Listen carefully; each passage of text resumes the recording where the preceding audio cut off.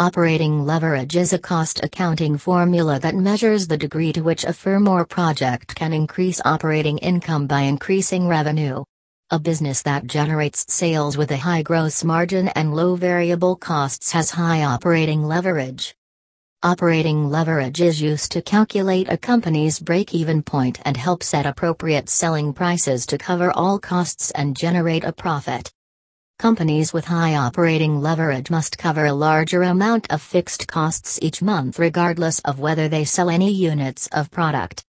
Low operating leverage companies may have high costs that vary directly with their sales but have lower fixed costs to cover each month.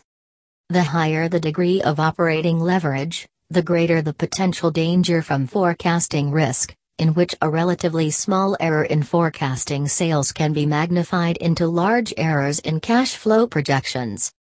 This exclusive guide will help you to interpret operating leverage basic and its usage. Enroll now to the course and learn to evaluate the risk involved in business through the concept of leverage.